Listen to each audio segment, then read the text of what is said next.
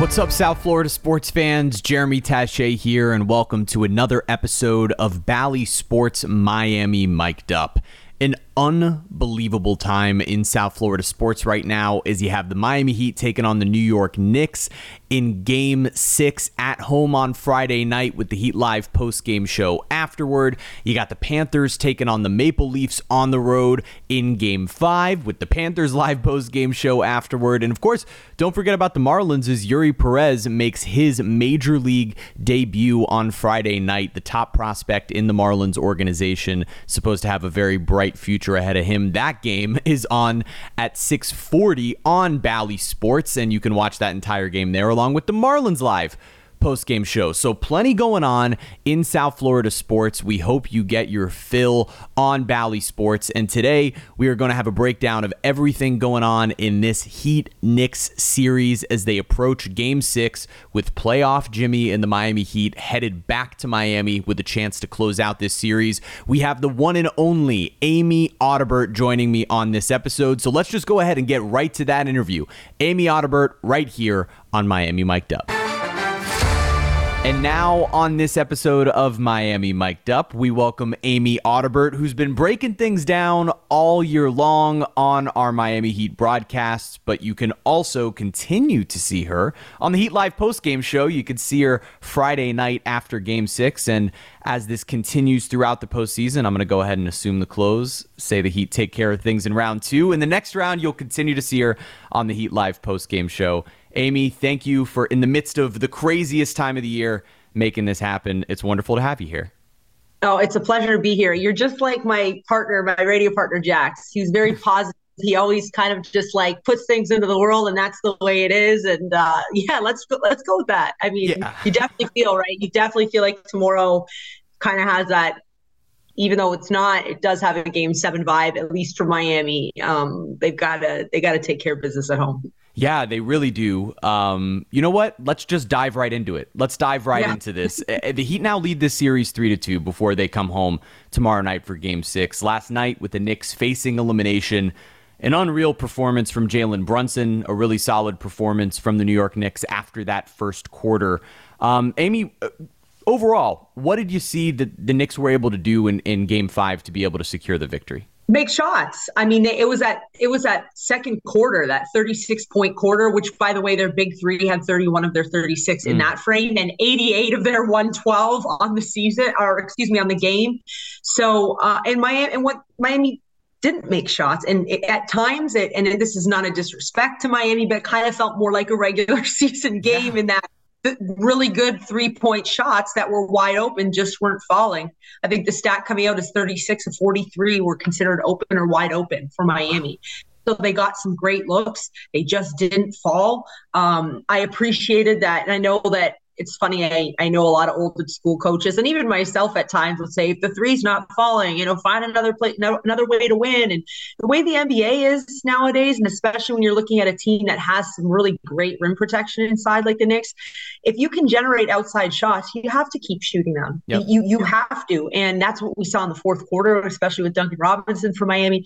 But New York at times, I did say this on the broadcast. I said, this is the New York that Miami was expecting in terms of a team that was going to be really tough and gritty and then run you down the other way, get to the paint, touch out, kick out, spray threes. And they were hitting them where they hadn't been. And I don't want to take away from the first 4 games and Miami's gritty defense themselves. I think they've been fantastic and really limiting New York and really playing tougher than them for the majority of the series.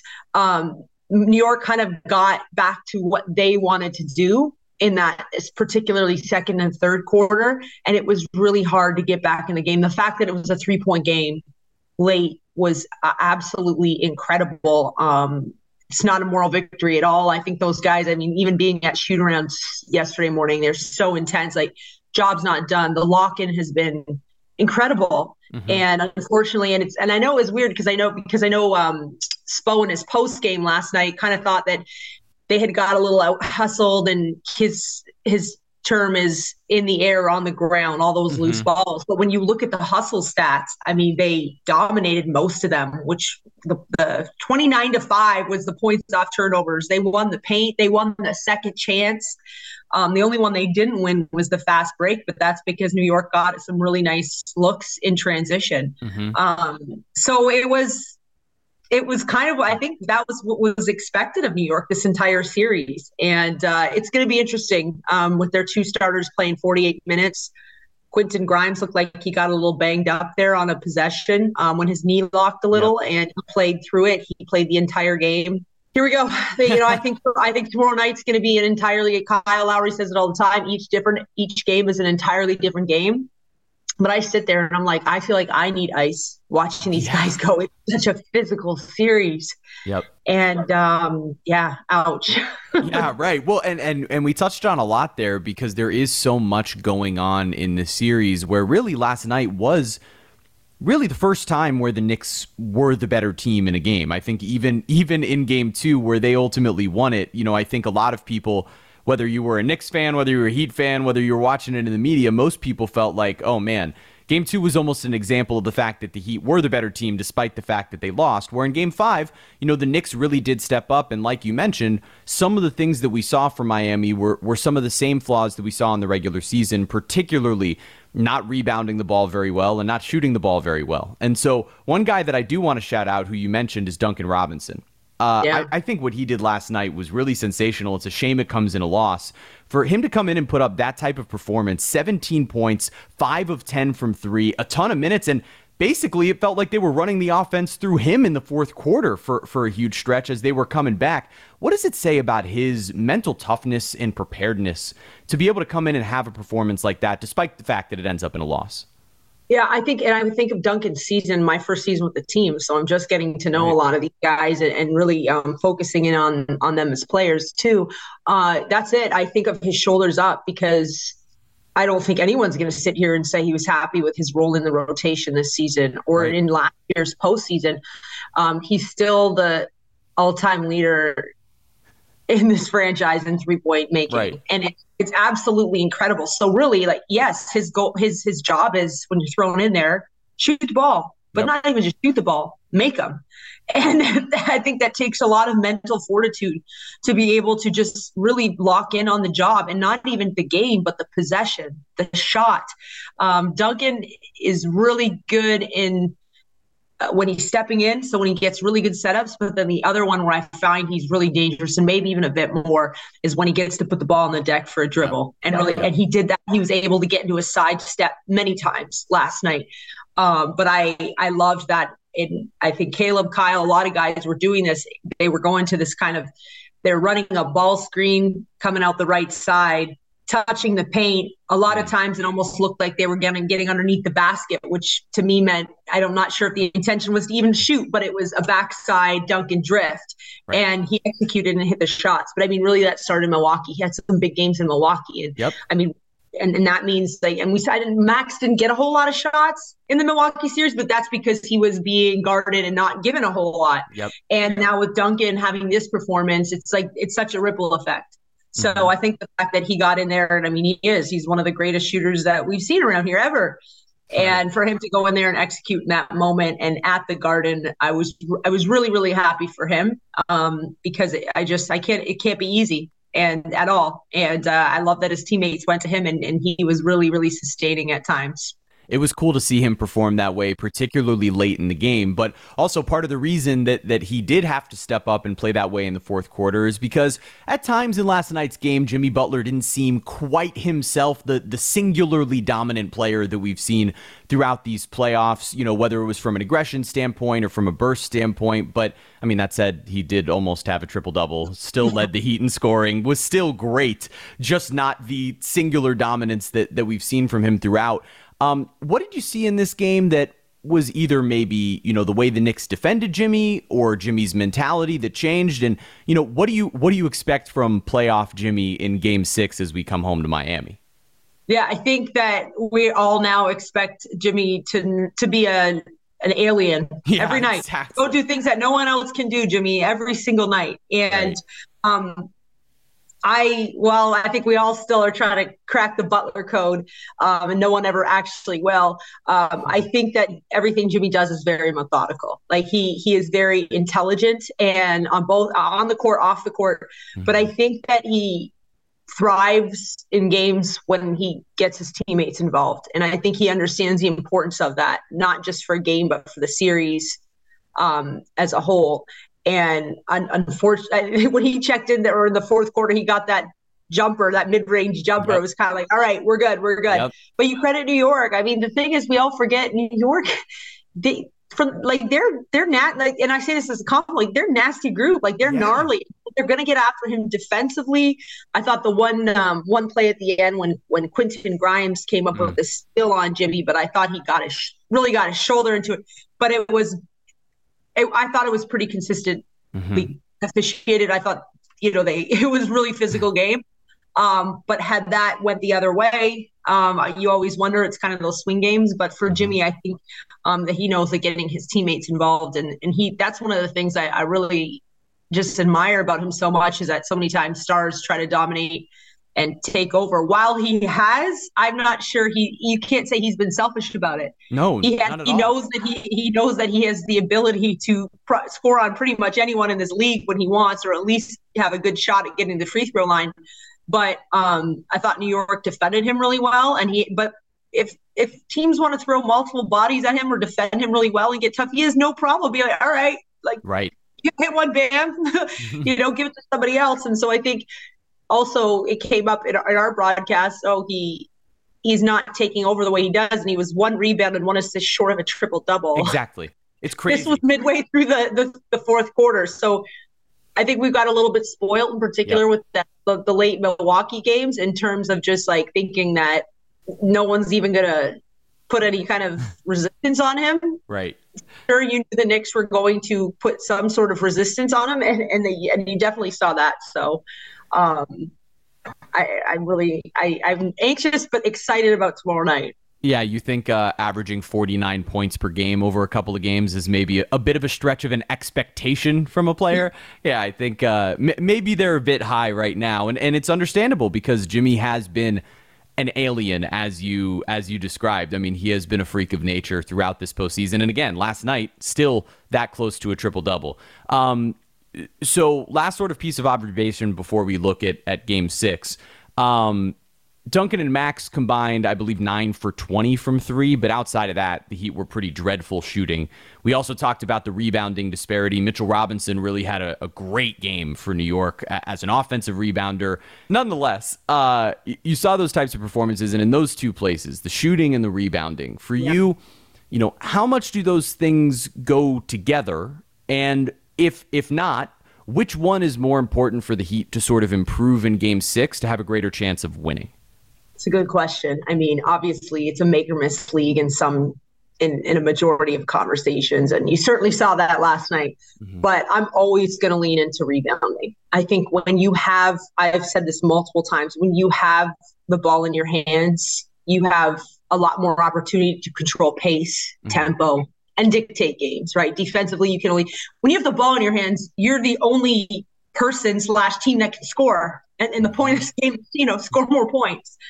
And so for a team like Miami that really prides themselves on their ability to actually dictate defensively, they need to have the ball in their hands as well, right? To really capitalize, because obviously, while they have shown that they can win in multiple ways, high scoring, low scoring, I think there's something to be said about keeping games in the mud, as we like to say. So I will go back to the rebounding, but sometimes that's a funny number because it's very dependent on shooting percentages. Yep. Right? Yep. And so that's it. As you look at I'm looking at the box, the 50 rebounds that the Knicks had last night, 36 of them were defensive, right? Because Miami missed a lot of shots. Yep. So I think it's kind of a give and take with a little bit. But if you ask me, I'm always going to get a little bit more fired up about the rebounding.